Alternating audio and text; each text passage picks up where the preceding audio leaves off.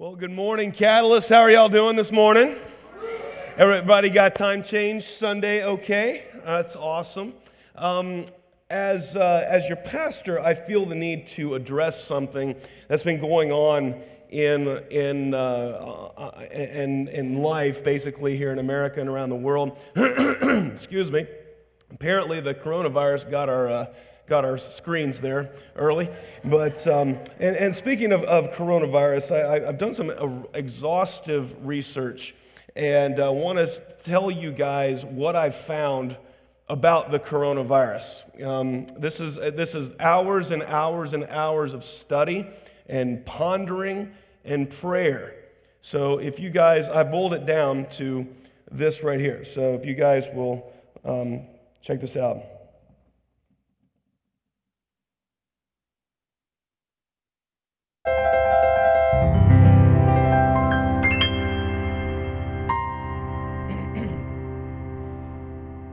If coronavirus scares you, wash your hands. If pandemics make you nervous, wash your hands.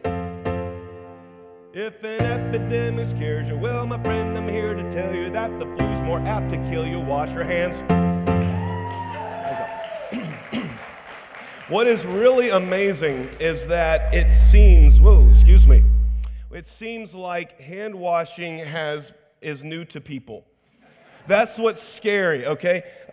Really, people, wash your hands, and I hope that you guys bought stocks because they're at bargain basement prices. That's about all, and then carry on. So that's, as your pastor, I want to get that out of the way. All right, so my name is Dave. I'm one of the pastors here, and I'm really glad that you guys are here. We are in series, like Rob said, The Adventure Killers, What Kills a Great Spiritual Adventure. And we are in, I believe, part 6, identity theft. And the main thing is the adventure never happens for those comfortable with spiritual compromise.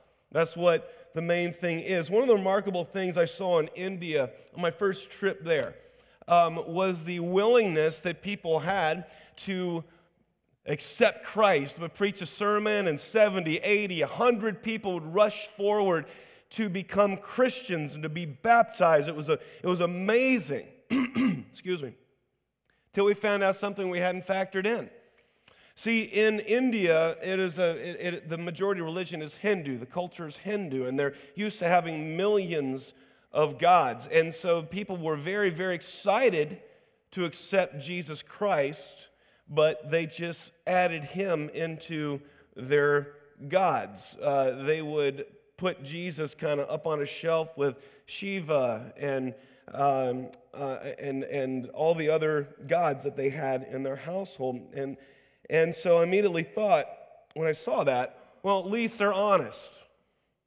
At least they're honest. When they become a Christian, they're honest that they're not really planning on getting rid of all the other things that are competing for their heart. Not so here in America. And the thing is, it's not so much the amount of spiritual compromise that bothers me, the division in our hearts. It's not that, because it's the amount of comfort with that spiritual compromise that bothers me. Guys, there will always be spiritual compromise. No one can perfectly live out everything they say all the time. That's why I always crack up when somebody says, there are too many hypocrites at church. Of course there are. I'm a hypocrite. You're a hypocrite. There's only one person who wasn't a hypocrite when it came to the Christian faith, and he was so good at it, they named him after it. And they named it after him. His name was Jesus. All right, someone says, oh, I'm not going to church, there are too many hypocrites. Just respond by saying, don't worry, there's always room for one more. Seriously. So like I said, it isn't the presence of spiritual compromise that bothers me. It's the comfort with that level of compromise that bothers me. Many Christians today see no problem whatsoever with praising God on Sunday morning and going home to a girlfriend and boyfriend they're living with. No problem. They're comfortable with it. Many Christians, they see no problem with their passion to feed the poor and serve the poor with their critical and complaining nature. Many Christians today see no problem with their passion for study of the Bible. Man, they get really into the study of the Bible and their complete and utter lack of concern for evangelism and missions. See, it's like we've got what we like about Jesus up on the shelf with all the other things, and we see no problem with it. A Barna study showed that 47% of practicing Christian millennials, a generation below me, I'm a Gen Xer, woohoo for all Gen Xers, nobody notices us, nobody cares about us, it's wonderful. But the millennials are a generation below us, if you're a Gen Xer, and 47% believe it is wrong to share their faith with the person hoping that they will become a Christian. 47% of people who are practicing Christians in the generation below me that think it's wrong to share your faith. You see a problem here. 47%. Guys, the adventure will never happen for people who are comfortable with spiritual compromise. Never will be. Spiritually compromised faith inspires no one, motivates no one. And this is what I see in a great deal of people that call themselves Christians, the followers of Christ, are compromised, lukewarm, inoffensive to anyone version of Christianity has dulled their drive and made them, quite honestly, boring. It's nothing new. It's been around since the beginning. We've always had trouble with divided hearts. See, the word integrity, everybody say integrity. Integrity is the state of being whole and undivided. But Joshua chapter 24, verse 15, one of my favorite verses in the Bible. Joshua was the guy that took over the leadership of the nation of Israel after Moses. You know, Moses let my people go, parting the Red Sea. After he died, his second in command, Joshua, led the people.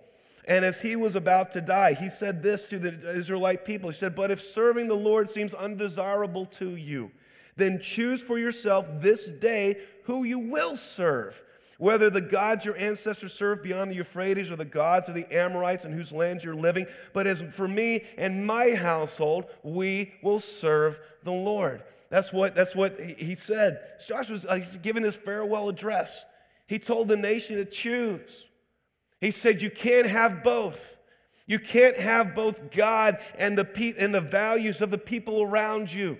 You're going to have to choose. It's kind of like the people were wanting, they've got a glass of clean water and a glass of dirty water, and they're like, hey, let's just kind of mix them together so we get both. Well, what do you get when you mix clean water with dirty water?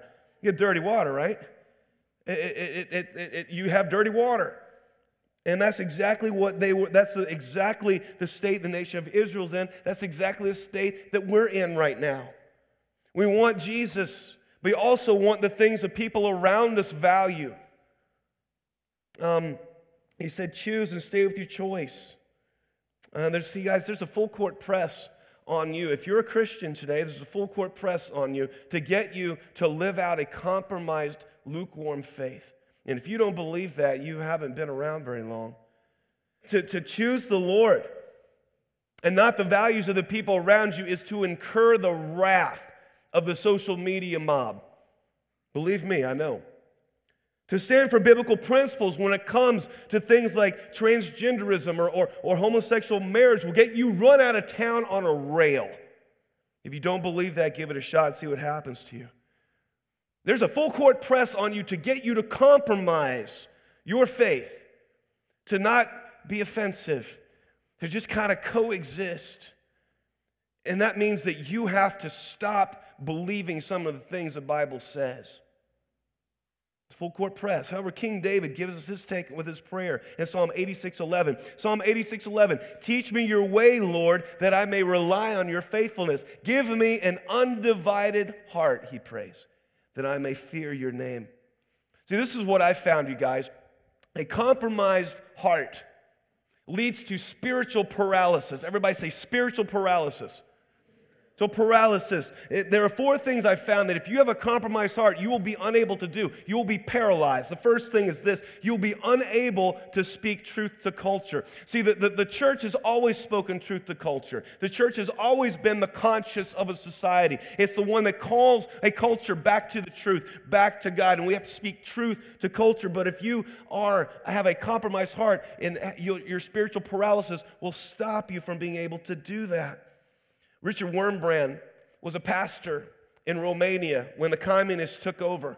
And he was at a meeting. The Communist Party had a meeting of all pastors trying to get the church to get on board with them because they knew it was a powerful force in Romanian society. And pastor after pastor after pastor got up and told that the communist country, the communist dictatorship, and the church could coexist, that the Communist Party was doing the work of God. And Richard Wurmbrand and his wife were sitting there, and his wife looked at him and said, "Richard, do something." And he said this. He said, "If I stand up, you're going to lose your husband." To which his wife replied, "I have no desire to be married to a coward." And as his turn came up, he stood up and he spoke truth. He spoke truth that this was not God's will, that the execution squads and the jailing of political prisoners and everything was not God's will for Romania. 2 days later, he was kidnapped and spent 14 years in a prison. His testimony, tortured for Christ, will tell you that if you want to read it. Out of Richard Wurmbrand's story came the Voice of the Martyrs. It's a very popular thing, standing up for the persecuted church. But what was more telling was the pastors that stood up and extolled the virtues of communism. You know what happened to them? They were unable to win converts because as their neighbors were being arrested and carted away by the secret police, the pastors who had stood up and supported this were unable to speak the name of Jesus because no one was listening. They had thrown their support behind the ungodly, and no one was coming to Christ. The second thing, first thing, you will be unable to speak truth to culture if you're compromised. The second thing is that you will be unable to conquer sin in your life. You'll be unable to conquer sin in your life. One of the troubling things about being comfortable with compromise is that you see no need for change.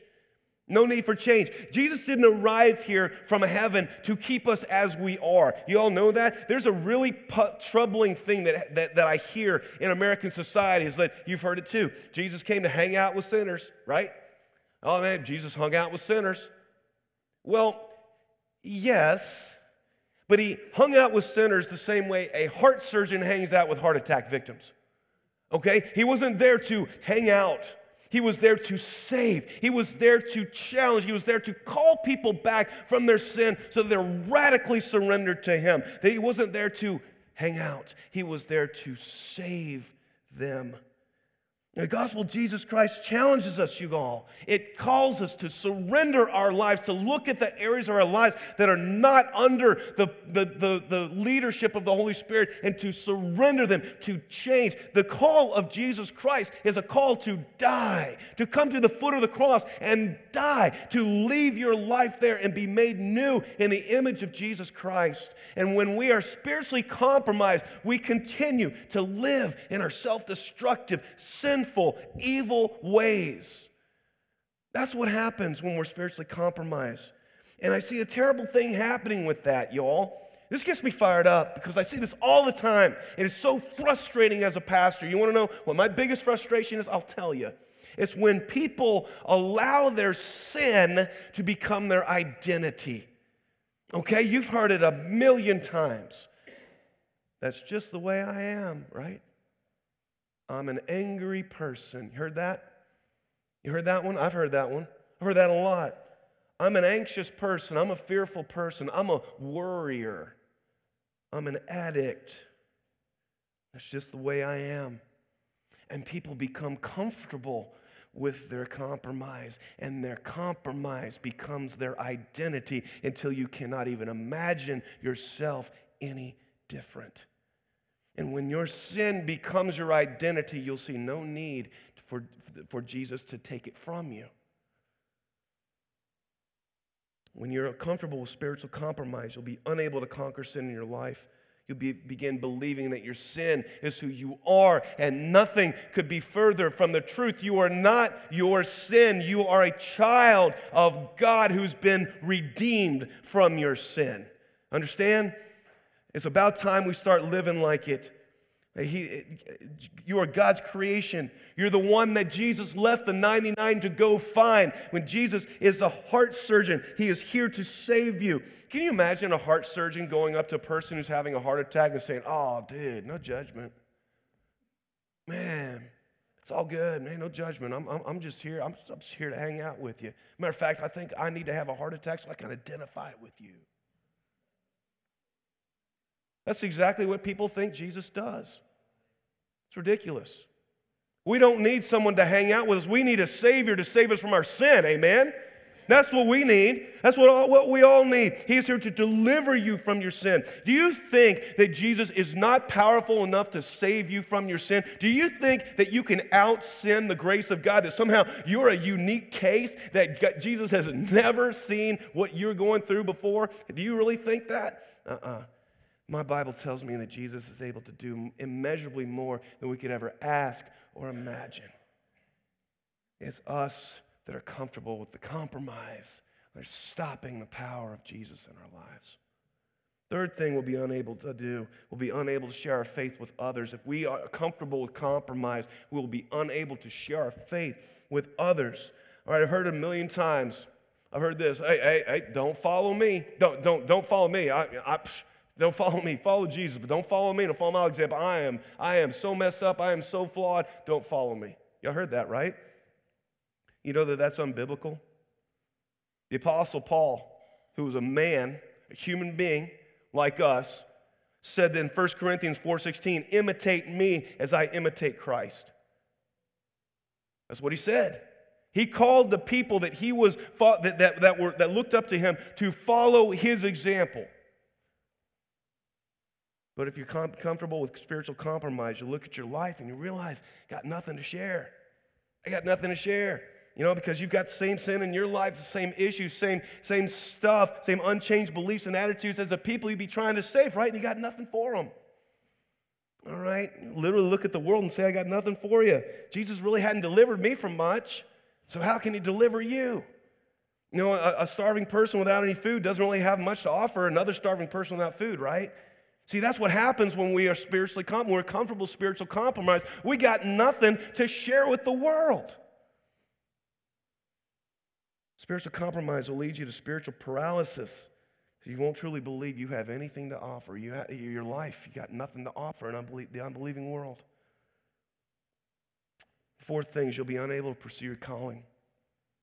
Spiritually compromised faith, spiritually compromised heart will have no desire to do anything other than play it safe. Because in order to really trust Jesus, you have to believe in his power. And if you're spiritually compromised, you don't really believe in his power.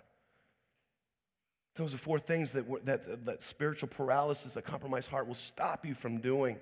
I found that. I found that in the church. I found that in my life.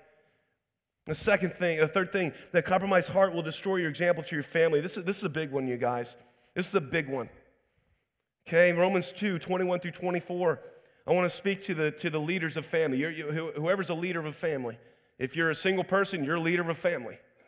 You got your family, you are your family, but you're the leader of it. If you're a mom or a dad, you're the leader of a family. If you're grandparents, you're a leader of a family. Those of you that are married without kids, you are leaders of a family.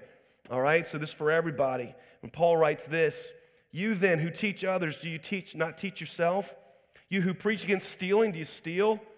You who say that people should not commit adultery, do you commit adultery? You who abhor idols, do you rob temples? You who boast in the law, do you dishonor God by breaking the law? As it is written, God's name is blasphemed among the Gentiles because of you. I want to kind of make that personal, if y'all let me. Let me restate that last line. God's name is blasphemed among my family because of you, or because of me. God's name is blasphemed among my family because of me. So many of my kids' generation have left the church. My kids are 20, 18, 13. So many of the generation have left the church. Many of them did the Christian school thing. Many did the homeschool thing, did the youth group thing. They did the mission trips and the CIYs and the youth groups and the Sunday schools and the whole thing. But they never saw their parents serve the poor. Never heard their parents talk about Christ around the dinner table. Never heard dad pray before the meal in a restaurant or before bedtime. Problem is that there's a law out there identified in the Bible, you all. It's called the law of sowing and reaping. And it goes something like this: we reap what we sow. It's in the Bible. We always reap what we sow. Christians may be the only people I know that plant apple seeds and are surprised when an apple tree pops up. Seriously.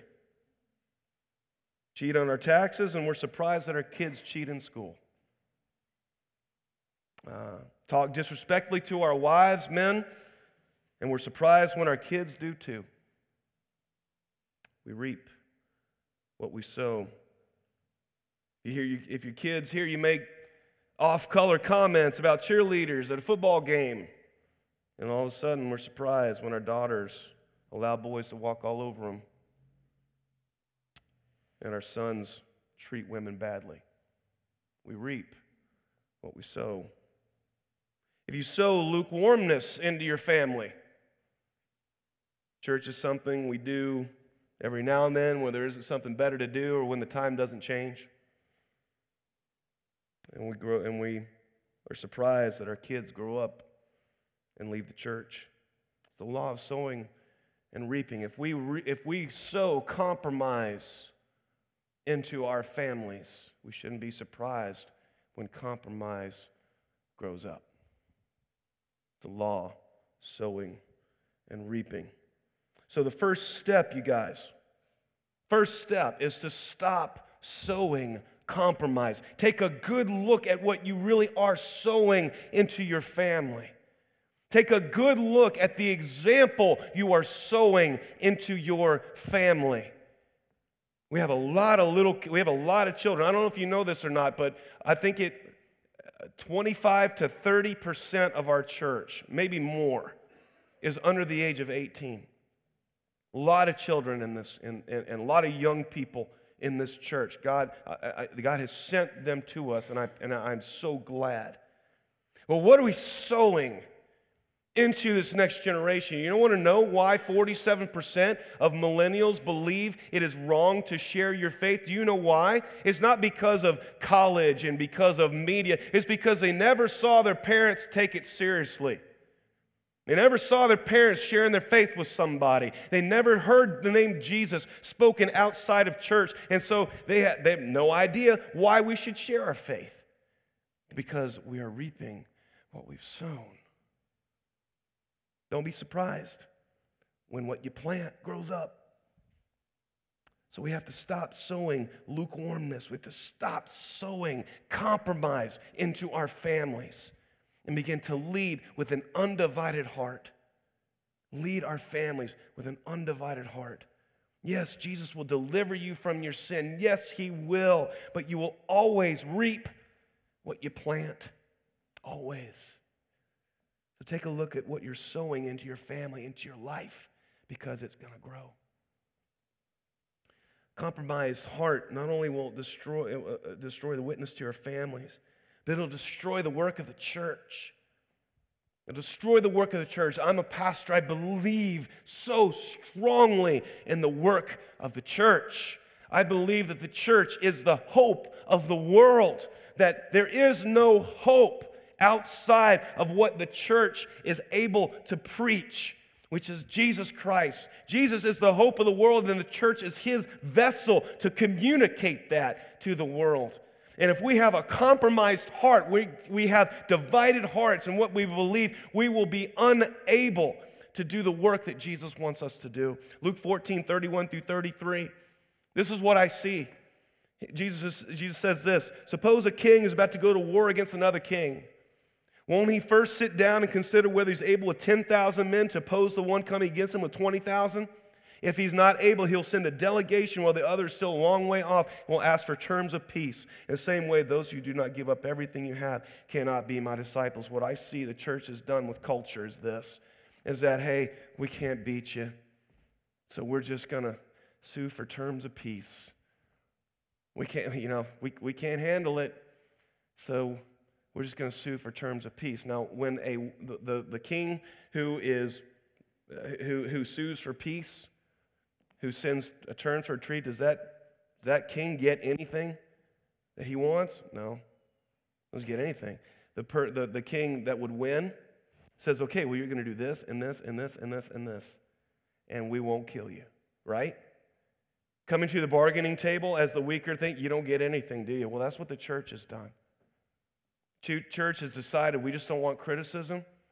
We want to fit in. We want to be peaceful. We don't want arguments. We don't want to have to stand for anything. We're tired of them thinking that we're this or that or the other, so we're just going to sue for terms of peace. We are just going to back up. We're going to compromise. We're not going to get in your way. We just want peace.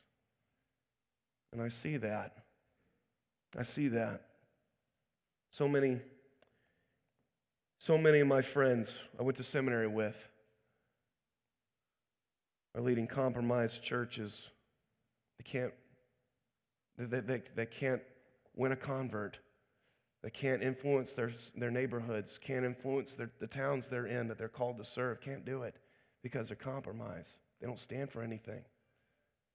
They've just made peace with the fact that we're just going to do our little church thing. We're not going to make any converts. We're not going to be involved in ministry. We're not going to speak truth to what is right and what is wrong. We're not going to have a voice at the table. We're just going to sit back. We're suing for peace. We just don't want to make waves.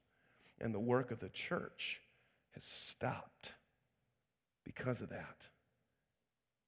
See, 1 Kings 18:21, Elijah went before the people and said, how long will you waver between two opinions? If the Lord is God, follow him. If Baal is God, follow him. How long will we have a divided heart, church? How long will we waver between two opinions? If God is God, let's follow him and his word. If he's not, then let's just close the doors and not ever meet here again. But let's choose who we are and what we stand for if you are a Christ follower. That's what he said. The adventure never happens for those comfortable spiritual compromise because you're rendered paralyzed. So here's some things that I want to suggest because I don't want a compromised heart. I don't want a compromised family. I don't want a compromised church. So here's some things that I say we make decision on and we don't look back. This is who we are. We can do no other. First, found in uncompromised, 1 Corinthians 15, 3-4. Paul says this, for what I received, I passed on to you as of first importance. First importance. If we can't get this right, nothing else works. That Christ died for our sins according to the Scriptures, that he was buried, he was raised on the third day according to the Scriptures. We stand on that we believe Jesus Christ, born, crucified, buried, resurrected. That's who we are as people. We can believe nothing else. Second thing is we believe Ezekiel 11:19. I will give them an undivided heart and put a new spirit in them. I will remove from them their heart of stone and give them a heart of flesh. A heart of stone cannot be worked. A heart of flesh can be molded and made. We not only do we stand on the promise of Jesus Christ, second, we have undivided hearts before him. That's what we are. Third, uncompromised, Ephesians 5:15-16. We believe this, be very careful then how you live, not as unwise but wise, making the most of every opportunity because the days are evil. Therefore do not be foolish, but understand what the Lord's will is. So not only do we stand on Jesus Christ with an undivided heart, but we make the most of every opportunity because the days are evil. We will not make any agreements, we will not make any compromises with that which is not of God. That's who we are. So Psalm 86:11, teach me your way, Lord, that I may rely on your faithfulness. Give me an undivided heart that I may fear your name. Because when you decide who you are, you're undivided in your heart, and you are uncompromised in your faith, all of a sudden God calls you to the adventure. I want to invite the band to come on back up. I don't know if you guys know the significance of March 8th. Today's March 8th. You guys know what today is? Today is the 12-year anniversary of our very first service here at Catalyst Christian Church. Yeah.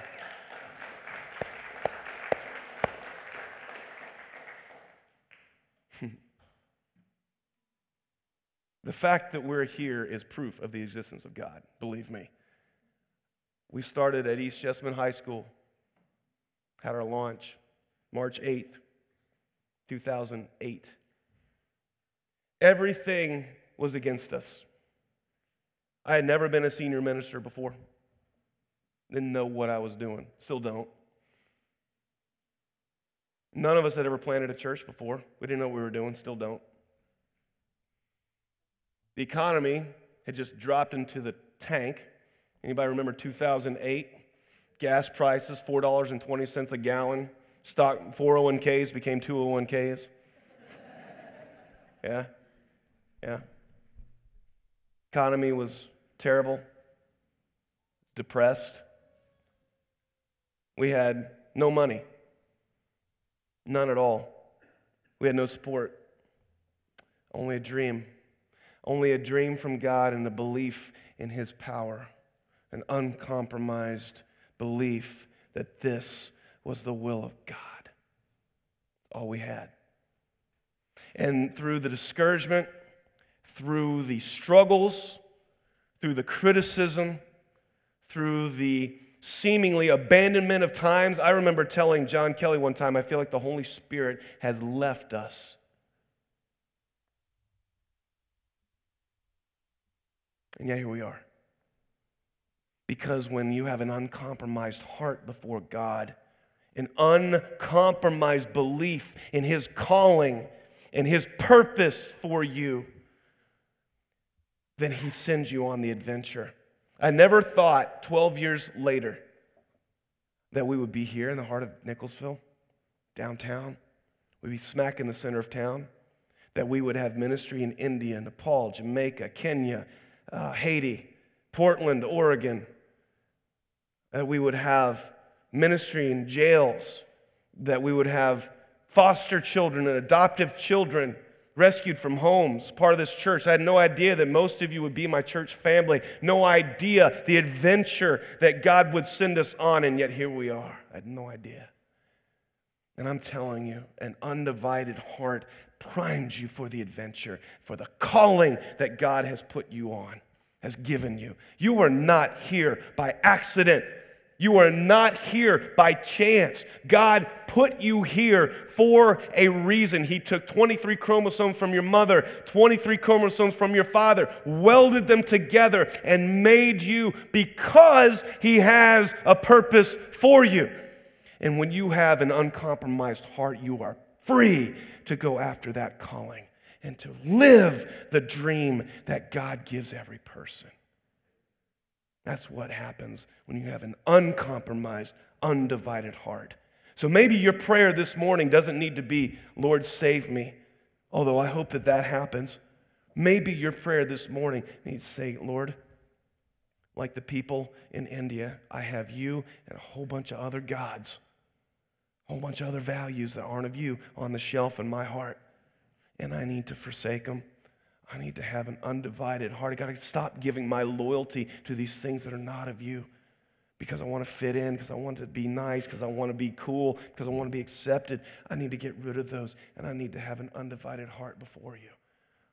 If you do not have an undivided heart before God this morning, I'm asking you to allow God to do more than hang out with you, to allow Him to do heart surgery on you. I'm going to ask you to do that. We're going to be quiet before God, before the holiness of God, and be quiet before Him right now. And I'm going to ask you, if you do not have an undivided heart before God this morning, I'm going to ask you to raise your hands and say, Lord, give me an undivided heart like David prayed in Psalm 86:11.